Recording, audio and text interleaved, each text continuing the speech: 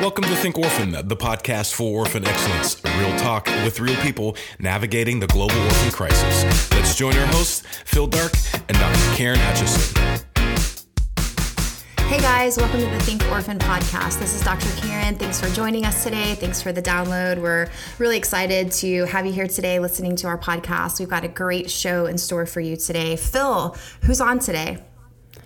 Yeah, today in this seventh installment of the Refugee Crisis series, I've learned so much. I don't know about you, Karen, but I've learned so much in this series, just about the crisis, about how we can get involved, about just the realities and the myths that surround this crisis. And today, you know, it's no exception to the amazing guests we've had. These are a couple folks from World Relief, Emily Gray, World Relief Senior Vice President of U.S. Ministries, and Dermomo Gary, World Relief's Support Services Coordinator. They're going to share with us about the vetting and resettlement process, particularly here in the United States, but also they're touching on, you know, the process around the world. And it really is something that I know, you know, some of this stuff may seem dry to some people, may seem that it's, you know, very, a lot of regulations and kind of details and whatnot, but these two really bring, you know, put flesh on all those kind of potentially boring things, and it's anything but. So I definitely encourage you to, you know, pull up a chair, take some notes on this, so that you're able to really have good conversations with people on these issues that so often have become politicized, so often have become something that people are arguing about. But at the end of the day, they're really helping us understand how we can welcome the stranger in our midst, how we can love people around us, and what that might look like in a real way. And Dermomo has a personal story that's so connected to this. So I definitely know that you're going to enjoy this conversation I was able to have with both of them, and I look forward to hearing your feedback on what they have to say. So here it goes. Well, it is so great to have Emily Gray and Dermomo Gary here with me today. I'm very, very excited for this conversation that we're going to be able to have. We're going to be able to talk about refugee resettlement and vetting with some people that know this topic very well, have personal experience with it. And so, you know, I am going to just let you guys out there hear from Dermomo and hear his story a little bit to kick off this interview. So, Dermomo, can you just share with our audience just how you got to be where you are with World Relief today? Oh, yeah. Thank you for your question. Before coming here, I worked for Canon USA, and I came to World Relief initially because I was actually resettled in the U.S. through World Relief itself. So now I am part of the staff in the DuPage office. Yeah, and can you just give a little bit of how, you know, where you came from, how you got to the U.S., really? Oh, yes. I left Sudan many years ago. I ended up in Egypt as a refugee, and then after that, I got settled to USGS through World Relief. It has been a journey that took years, not overnight, so the process is a little bit long. So, yeah, I'm here now. We're glad you are. We'll get into a little bit more of the specifics a little bit later in the interview, but there is so much more to that story, and I look forward to letting everyone share in a little bit that as we talked about. We're going to get into that a little bit later. But Emily, can you just share how you got to be where you are today with World Relief and what you're doing with this great organization? Sure. Today I'm serving as our Senior Vice President for U.S. Ministries, meaning I'm looking out for our network of 22 cities where we are serving the foreign-born population. A big chunk of that is through refugee resettlement. And I came to this work about 7 years ago. My background is I was a missionary in Central America for many years, still remain very involved in that kind of mission work. But I'm also a social worker by profession. So those things have been put together for me, and now I just try to help us do a really good job. I think we do a really good job in welcoming the foreign-born to the U.S. Yeah, I agree with that.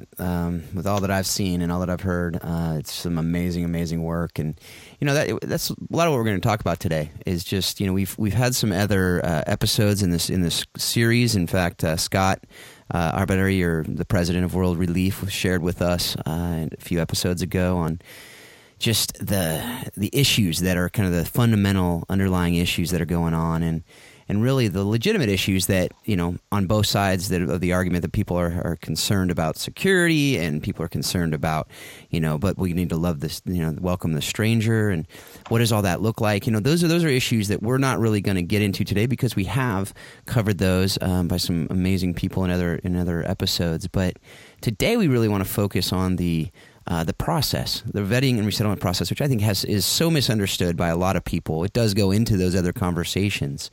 But I just want to hear from you, Emily, on what is the process really for why people are resettled. What goes into that discussion, and really what the different possible solutions, resettlement solutions for refugees are.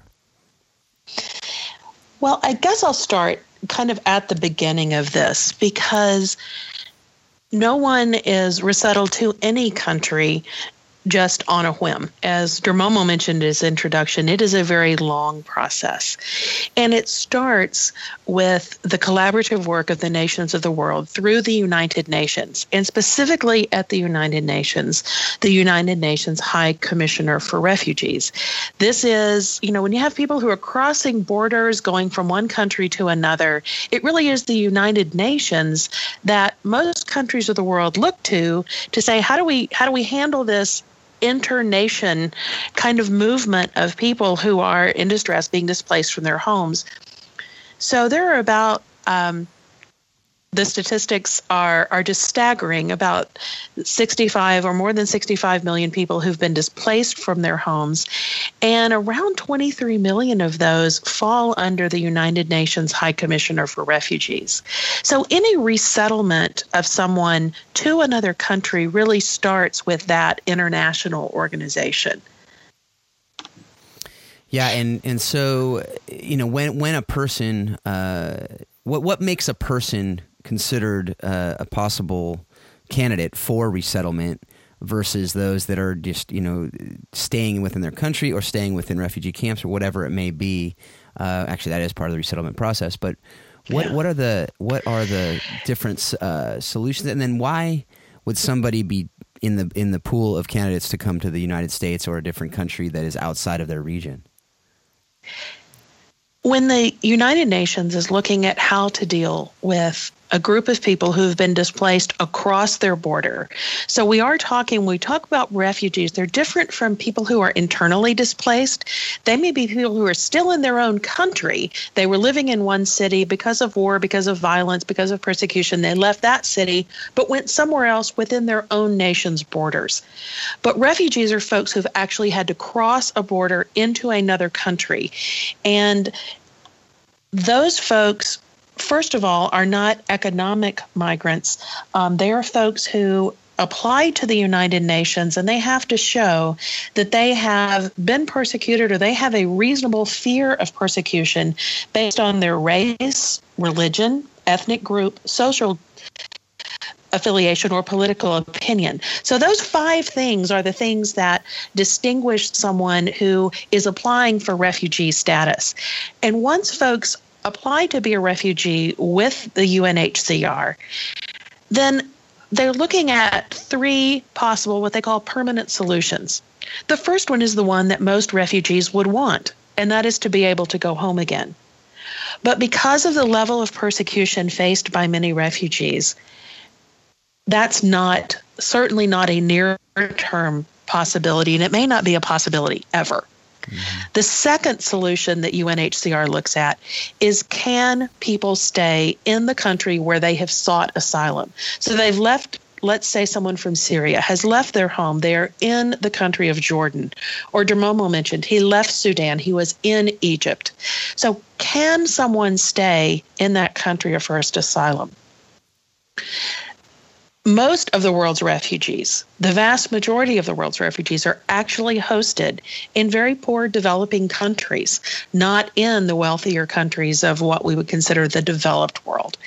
And many times these countries cannot support the influx of people. Today in the country of Lebanon, there are more Syrian school-aged children than Lebanese school-aged children because of the size of the crisis. Mm-hmm. So when you think about that, you can think about why a country can't just say, okay, you're seeking asylum here, come, we will make you one of our citizens. We will help you integrate into our country. So the third option then is resettlement to a third country. The threes work together. It's the third option, and it would be a third country, not the country where someone was born, not where they've sought asylum, but a third country. And that's where the United States first comes into this process at all. Yeah, and then what is the I know there's some categories that are given priority consideration for resettlement, whether it's to the U.S. or to another Western developed country. And can you just go into that, and then after you're able to just kind of share those priority consideration groups, can you just share what the vetting process actually is before someone would even enter into the U.S.? Sure. In 1980, for the United States anyway, we passed the Refugee Act, and that sets out some of the criteria for the people that the United States has said now for going on 40 years that we will assist. And ours is specifically a humanitarian refugee program, meaning that the United States focuses on the most vulnerable in a vulnerable group of people.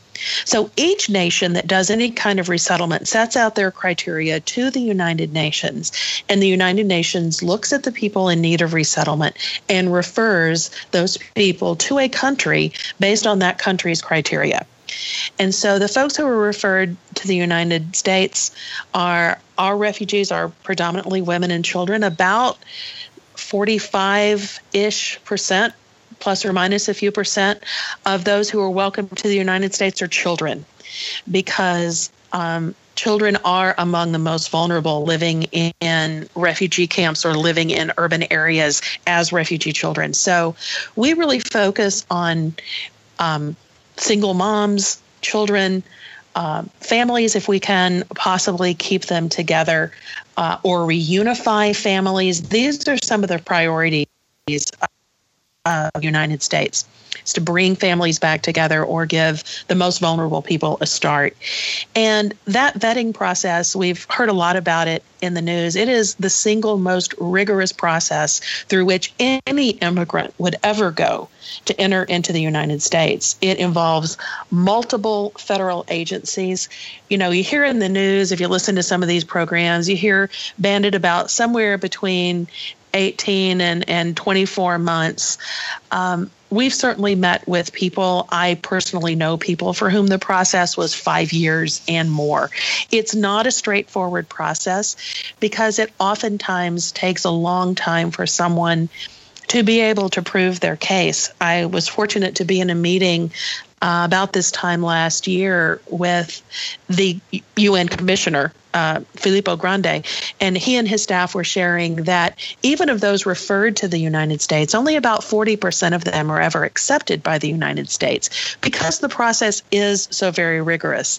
And it involves multiple interviews with multiple United States and international law enforcement organizations.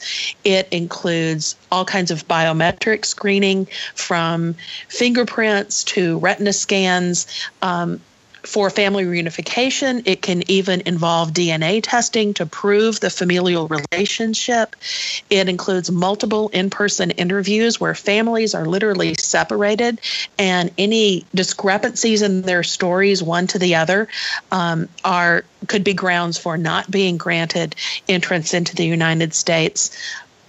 Their stories are checked very thoroughly against both military records and other kinds of records of, if they say they had to flee because their city was under a bombardment at such and such a time, we can look back and know whether that is a credible story. And so through this various process, people are also screened medically, that there are no communicable diseases, those kinds of things coming in. And this whole process goes back and forth for a period usually of, a couple of years to 5 to 7 years, depending on how long it takes to prove the particular case before someone is admitted to the U.S. Yeah, there's so much to it, and I know that the book that World Relief has put out recently, Seeking Refuge, goes into this in much greater detail, and I strongly recommend people out there, to the extent this is really something you're interested in learning more on. That book is such a great resource that I know I learned a lot from when I was finally able to sit down and read it. So yeah, I know that there's this is just scratching the surface as you're giving us the summary of it, but it is rigorous, as Scott said, and as you said, you can't choose to just come, I want to go to that country, and you can't just go, okay, well, that's where I'm going to go. This is something that is chosen for you to a certain extent, which kind of goes to the next issue, that practically speaking, when they are able to get through that rigorous process and resettle in the U.S., life doesn't necessarily just take on this, now life is great approach. But it's not actually not hardly. Yeah, right. So can you? I want Dermomo to speak to this as well. But can you, Emily, just real quick, just say when they get to the U.S., can you speak to what the typical process is on entry into the U.S. and then Dermomo, I'd like you to share just from your personal experience on what that really looked like from from your standpoint, from your eyes. Sure. Yeah, the typical process where an organization like World Relief gets involved, and there are 9 organizations who work directly with the U.S. Department of State. World Relief is one of 9 that has a network of offices across the country. So other organizations likewise have a network across the country. And our job really starts at the port of entry. So we're recording this, and Dermomo works in our office in the western suburbs of Chicago. And so that would be O'Hare Airport. That's where we really pick up. And the government provides a small grant, $1,125, for each refugee who's entering the country. And that's not a lot of money to restart your life. But that is the grant, and that's the total amount that is provided. Refugees enter immediately with a work permit. So many refugees are working within just weeks of landing in the United States, because all of the agencies like World Relief, we are really trying to work with folks, receive them, get them into simply fully furnished home, understanding and doing all kinds of orientation to the new community, to what life is going to be like, to the realities of working and having to pay your own way in America. And this work happens very quickly, because obviously $1,100 doesn't last a whole long time. Mm-hmm. So we're moving very, very rapidly with newly arriving refugees to try to help families at least stabilize in their new environment. Yeah, definitely. So, Dermomo, what was that like when you step off a plane and you're just completely starting over, a new life in a country that you know nothing about? Yeah, it wasn't an easy process at all. Just a short story here. We landed in New York, okay, and it was on Halloween Day. So that was my first problem in America. I never heard about it. I never read about it. And here I'm in the airport seeing these people around me.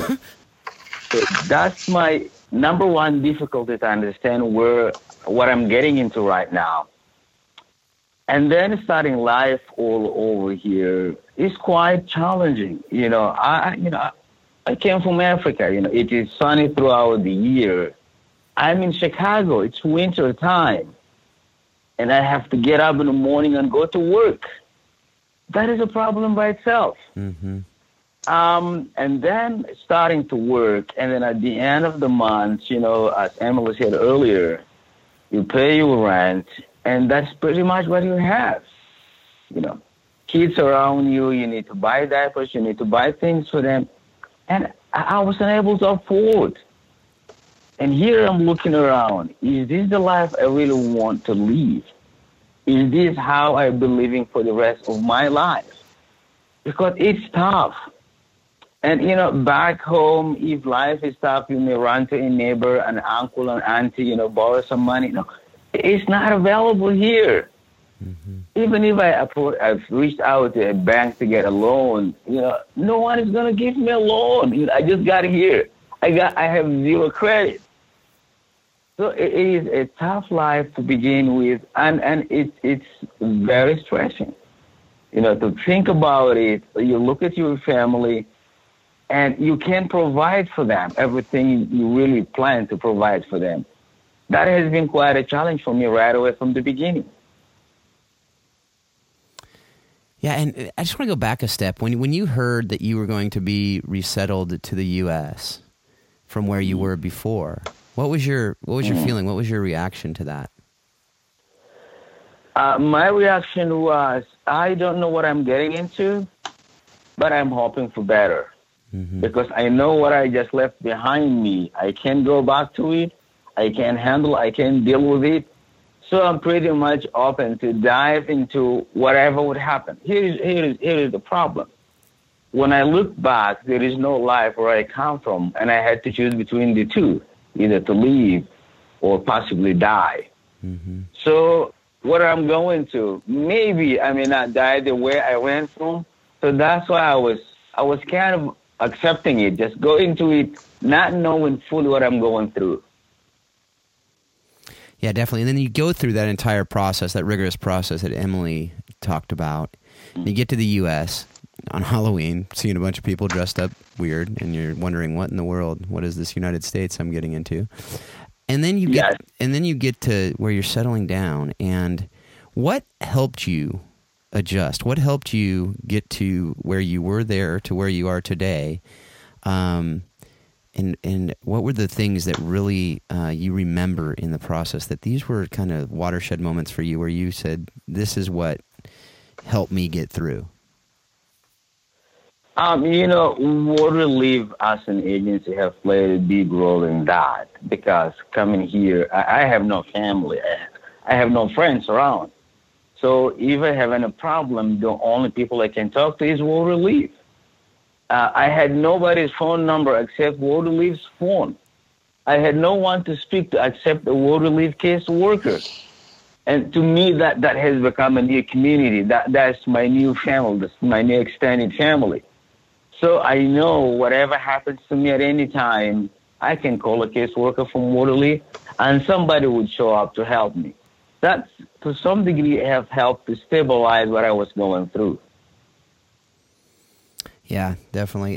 And with that, Emily, can you speak to? I know that there's several services that World Relief does provide. It's not just meeting people at the airport, but there's a whole lot more to it. I know there's the Good Neighbor team that I read about in Seeking Refuge and other places, and there's some other things that you're doing. Can you speak to the different services that World Relief does provide for people like Dermomo who come into a brand new country and really are deer in the headlights a lot of times? I really love Dermomo's definition, because we really do seek to be a big part of the new community for refugees, but not in order for refugees to remain connected with us as an agency. Mm-hmm. Our job is really one of broker in so many ways, both helping to broker and translator. And I don't just mean language. I mean something like, okay, there's this thing called Halloween, and there are people in these costumes, and it looks weird, and it is weird, but this is what happens here. And so we go through cultural orientation for people, helping to explain everything from how 911 works to what's expected when you enroll your children in U.S. public schools. We try to work with kids. So many refugee families are willing to go through the process of resettlement, not only about safety, but because they want a different future for their children. They know they cannot go home again. They don't want their children to live in limbo. And they go through all of the struggle that it is to settle into a new place because of their kids. And so we try to support the children, but also support the parents. Can you imagine having your child in a U.S. public school if you'd never been a part of the U.S. education system? I mean, that is a daunting task as a parent. The language is probably one of the key measures for refugees to be able to succeed in the United States. So some of our World Relief offices provide ESL training. Others are linking to other community resources for ESL training. But that is a massive part of trying to get that initial language down so that people can begin to make relationships. We can't expect people to be able to make relationships if they can't speak the language of their neighbors. And so ESL classes become small communities in and of themselves as people from all over the world who come as refugees or as immigrants are learning a language together. And it's beautiful to watch the community form in ESL. Refugees who enter the country have an immediate work permit. They are eligible to work from the day that they arrive. And so World Relief offers employment services. And these are, as I mentioned before, these are really fast kinds of services to move people into jobs because of the need to earn a living. And many of those jobs are just an initial job. They probably have little to do with whatever a refugee was doing prior to coming, but they're very important for the stability of the family. And then as we are able, we want to see refugees move into other jobs and better jobs as their language improves, as their skills in working in the U.S. And refugees do not necessarily come all from the poorest parts of the world. There are professionals who are really looking forward to trying to get recertified in their profession and practice that profession here. So we need to focus on their employment. Obviously, we focus a lot on housing. Housing is very, very expensive. Dermomo mentioned that. You get to the end of the first month, you've worked very hard, and most of your paycheck is eaten up in housing. So there's a lot of work that goes into both securing housing for refugees, but also helping them understand how to live in U.S. rental housing. And, but it's amazing to me how rapidly so many refugees do actually become homeowners. And that's just amazing to see folks linked with community resources that then they learn about being a homeowner. And one of the statistics I love about refugees in general is that in 2015, 57% of refugee-led households owned their house outright with no debt. Mm-hmm. So that's pretty amazing. That can't be said of many households among the foreign-born U.S., the native-born U.S. population. So there is such a desire to put down roots. And so if I had to sum up our services, it's really helping these families find their initial stability, lay this groundwork for the multi-generational task it will be for them to be able to really become part of society.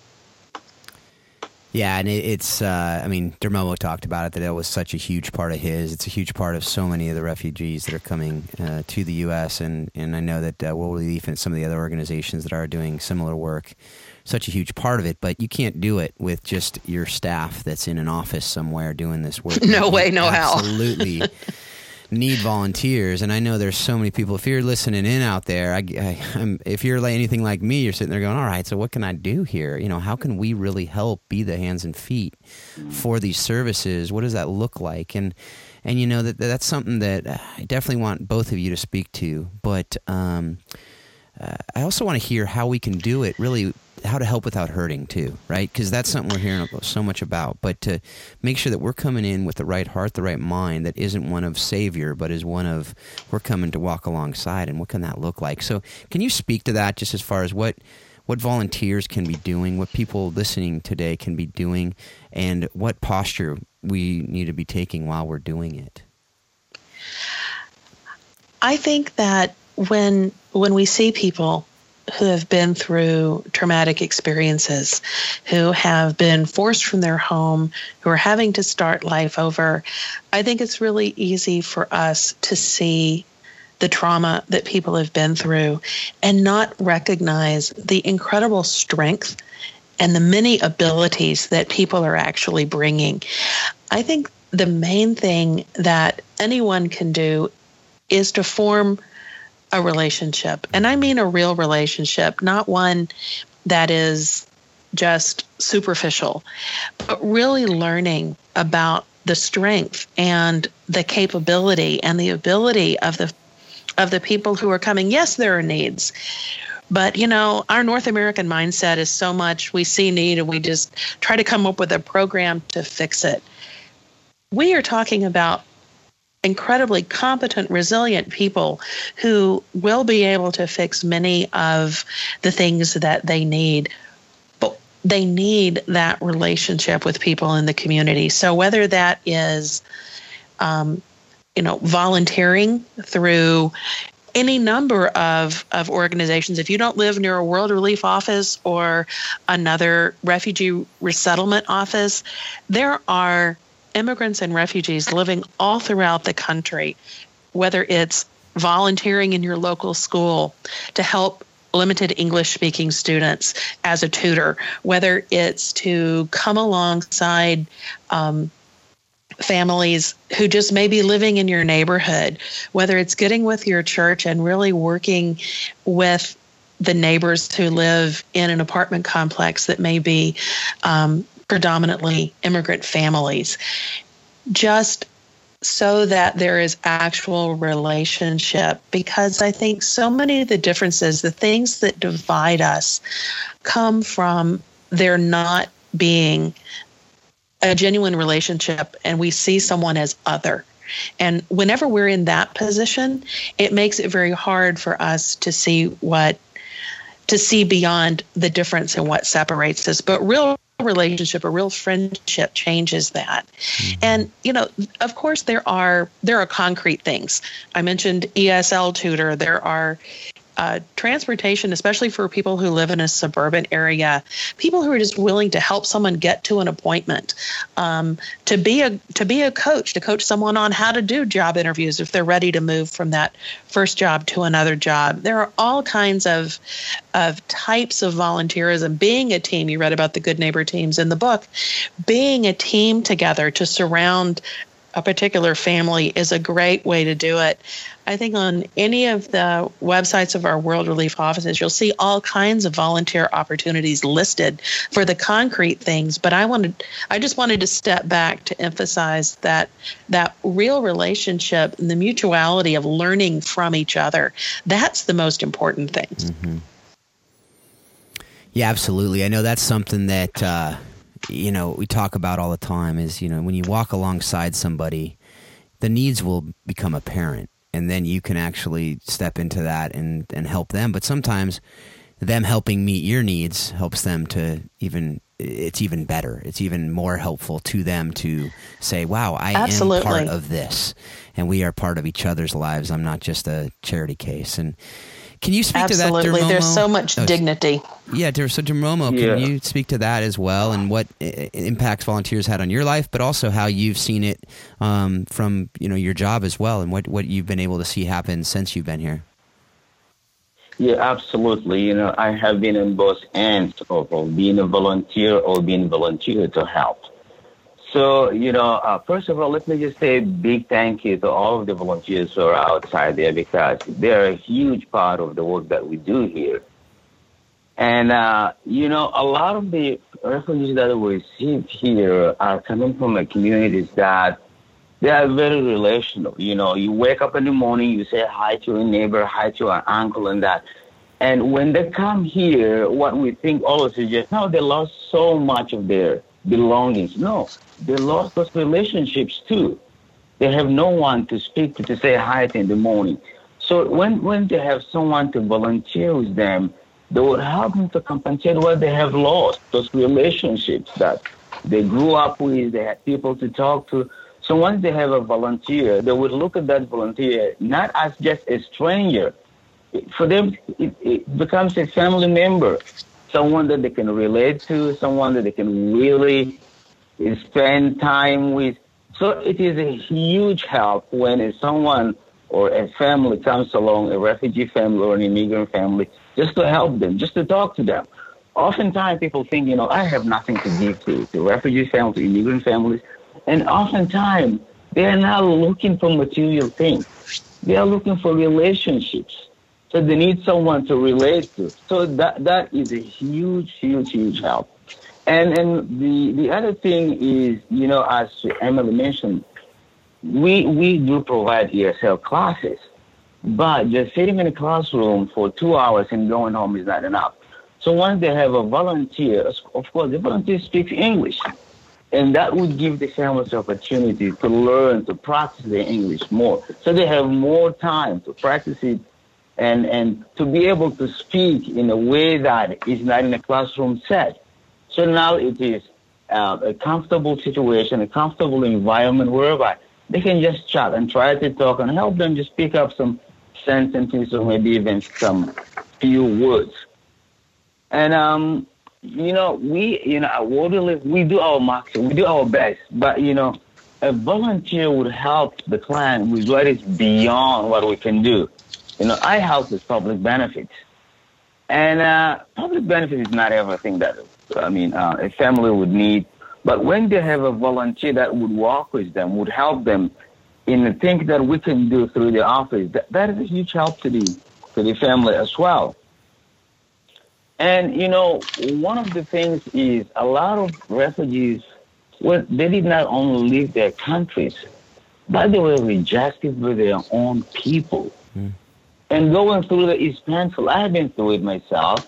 So when they're here and a volunteer shows up at their place, it makes them feel, we're still accepted, We're here in a strange place, but these people are making us feel acceptable. That is a huge benefit for a refugee family or for an immigrant family. And that helps a lot. It is a healing itself.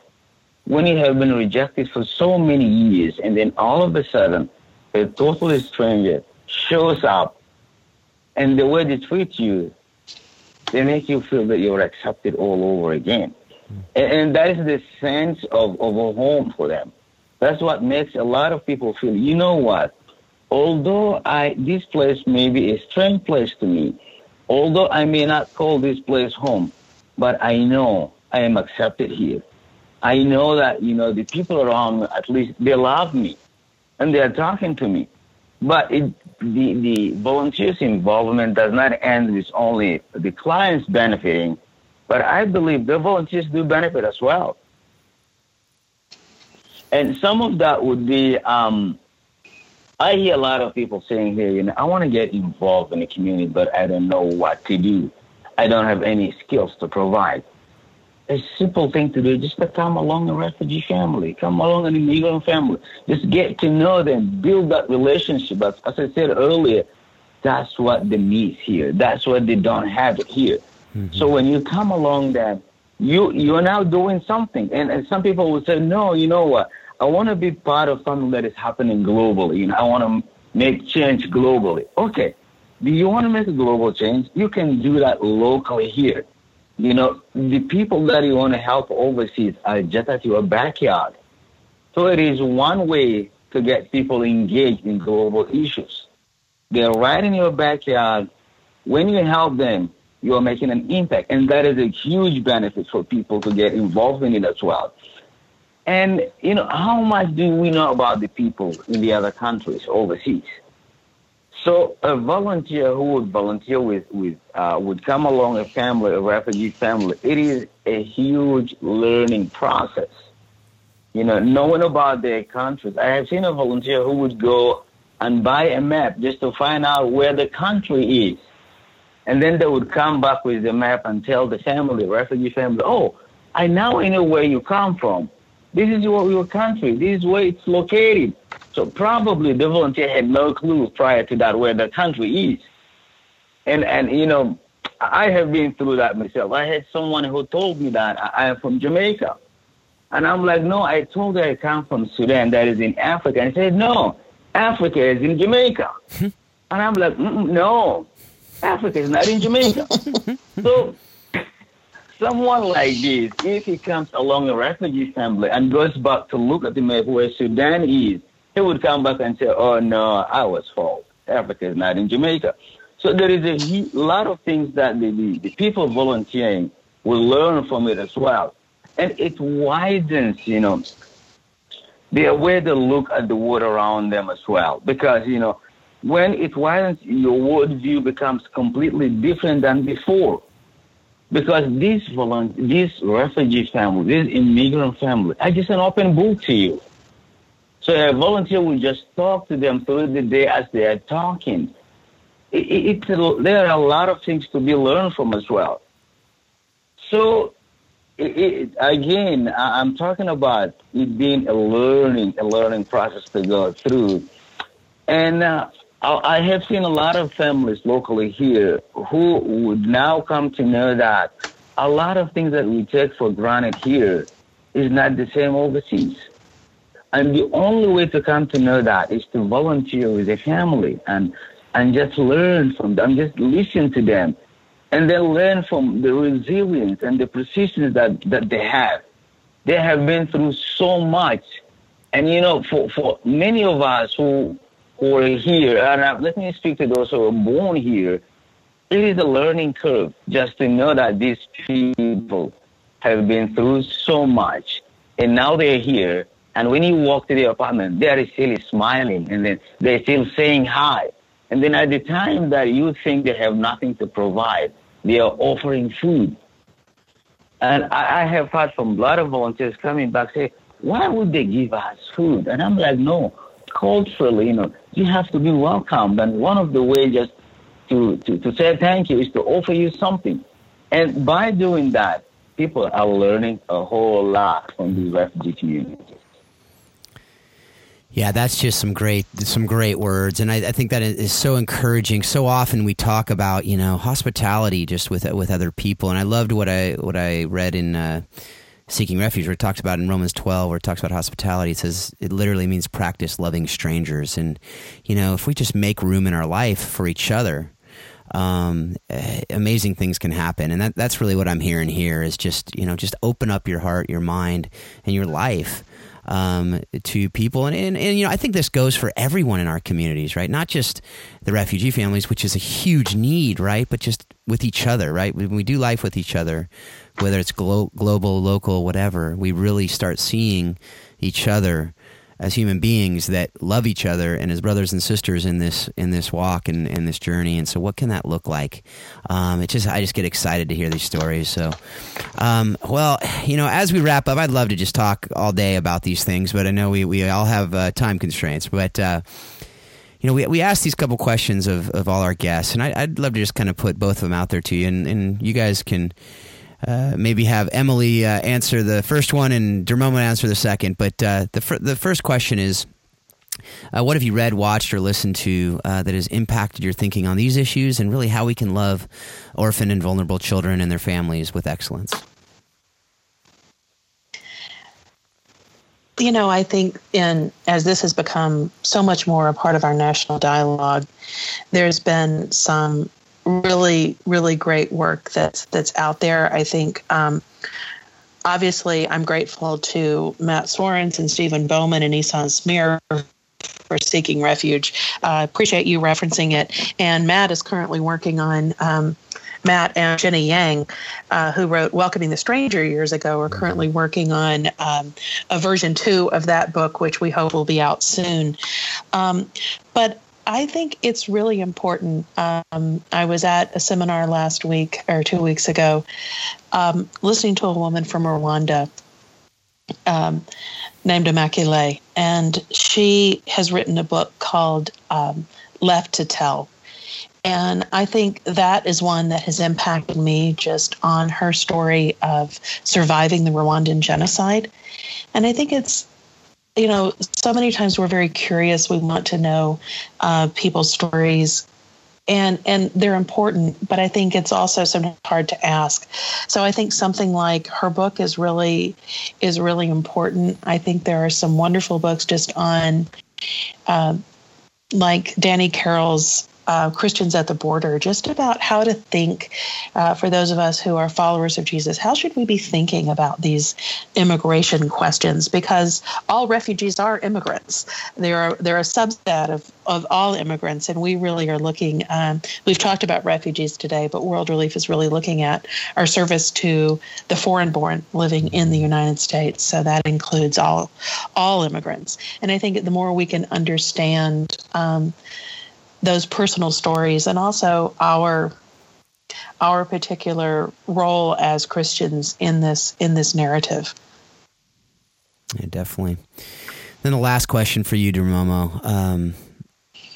What person has most impacted your thinking on how we can love orphan and vulnerable children and their families with excellence? Yeah, there is a pastor here in the Chicagoland area that he shared a story of himself going to the Middle East and seeing a child that has a problem, some physical problem. He stepped up to do that. And every time I just sit down and think about this story, it blows my mind because, as humans, and speaking of myself, of someone who have been pushed out of my country, and now today I'm here. I did not choose to be here, but I'm here. And I believe I'm here for a purpose, and that purpose is to give as much as I can for a good cause. And that could not be necessary financially, but I believe I have so much to give. And if it is my time is spending with someone, if it is just listening to someone who's going through some difficult time, or if it is come along somebody who's going through some process and just walk with him, that's where I'm going today. That's where I'm heading today. And I'm not sitting down when I look down on myself saying, I'm here just as a refugee. I was pushed out of Sudan at some point of time. But I do believe I'm a giver, and I will continue giving. And I would love to see us coming together to contribute something, whatever we can do it. Let's just put it together for a good cause.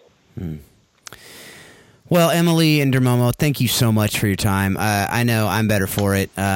This conversation was so not only informative, but just it really encouraged me in so many ways, and I hope that it did the same for our audience. And so for everyone out there, you can go to the show notes to get the everything that we talked about today, as far as worldrelief.org, other resources that you might be able to have. But Emily and DeMomo, thank you so much. Pleasure to be with you. Thanks a lot. Yeah. Well, thank you, DeMomo and Emily, for that wisdom that really does bring some focus to this conversation. It brings some understanding of some things that we just, if you're not exposed to it, you really wouldn't know about it. And so, Karen, what really stuck out to you with what Emily and DeMomo shared with us? Yeah, Phil, I think there was a couple of things that stood out for me for sure. One of the things was when Emily was just kind of giving us the nuts and bolts about the process. I think that's super helpful, not only for me. I've said this over and over again during this series. I am so far from being knowledgeable and an expert in this area. And so just hearing her really outline in detail what this process even looks like was incredibly helpful for me.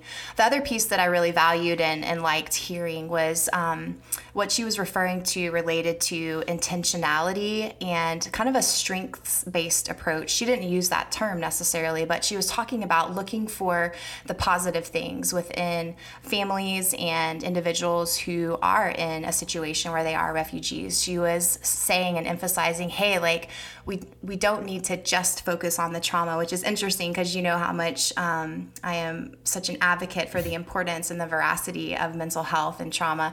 But I loved that she's bringing out the fact of, hey, like this doesn't define the families that we're working with. This cannot be the defining factor. We have to come from a strength-based approach that helps us form intentional and legitimate and authentic relationships with the families that we get to work with in this capacity.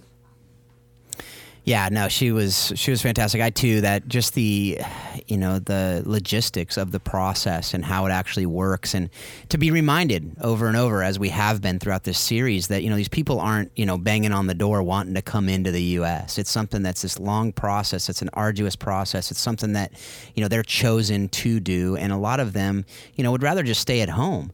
But as Dermomo said, there is that hope for better, even though it's not the ideal, and that's what I know a lot of them are doing. But when they get here, as we talked about before, could you imagine the Halloween thing that, right. when Dermomo shows up at the airport wild. and you got a bunch of freaks around the airport dressed up as weirdos, and he's like, what am I getting into? But what'd you think about him, just his story and just how he was able to come and really adjust, even though it was really, really challenging and hard, as he said? Yeah, I thought that was really powerful. I think it brings a unique perspective and a really needed perspective. He's not just someone, like me or you, who obviously, like, we are white bread, grew up in America, type of middle-class Americans. He's saying, look, I've lived through this, and here's what was really helpful for me, and here's what was scary, and here's what was weird. And I loved when he was talking about the specifics just related to when refugees enter into a new environment. It isn't just that they've lost their stuff. Like, it's not just about their stuff. It's not even about their jobs or their financial security or their homes. It's the reality that they've lost significant relationships. They've lost that support system. And in that, even though it wasn't explicitly said, what I'm hearing is that part of culture, that they've lost pieces of their culture, and all of those things that he was mentioning are so wildly important to what we know helps with resiliency, what helps with that bounce back factor of having support systems, of having healthy relationships, of having someone that genuinely cares for you and knows, hey, like, here's where your country literally is on a map. And so just knowing that those relational aspects are important, I think that was really powerful for me to hear too, Phil.